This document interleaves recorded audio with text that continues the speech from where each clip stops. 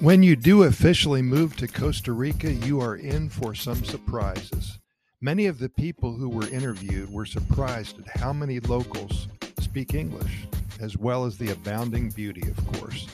Others were shocked that some expats work hard to recreate what they were trying to escape from, which doesn't make any sense at all, but completely normal here. Others were pleasantly surprised to find the same brands of clothing and food and vehicles. Of course, we all know there's a Walmart that dominates the retail here in Costa Rica now. There is a diverse landscape with varied ecosystems in Costa Rica. Costa Rica is more than just beaches, and most of Costa Rica is in the mountains. It was surprising to many that there weren't as many bugs, and snakes are rare to be seen. We asked residents with ranging backgrounds what things surprised them after relocation to Costa Rica. We'd love to share their answers with you, short and sweet, but very telling. Mike and Shirley shared with us, "We never thought we would get used to so much rice and beans, but we eat it every day now. We spice it up on Mondays. We add chicken to it on Tuesdays. We cook it with pork on Wednesdays. Every day we prepare it differently. Now, when I tell my husband that he's full of beans, well, I'm not lying," shares Shirley.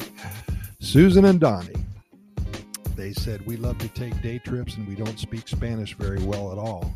Although we are studying hard, we can't believe how many people speak English, even in the smaller towns that we visit."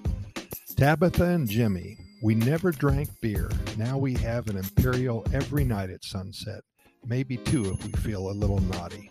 For some reason, beer and the Pura Vida lifestyle seem to go together. We love it here." And Carlos and Diane, "We can't believe that after a year or so living here, we still cannot pronounce the names of the tropical fruits. We're used to apples and pineapples, oranges and pears and plums. I challenge anybody listening to Skip's podcast to Google fruits of Costa Rica and try to pronounce them. If you do, you're a better person than I."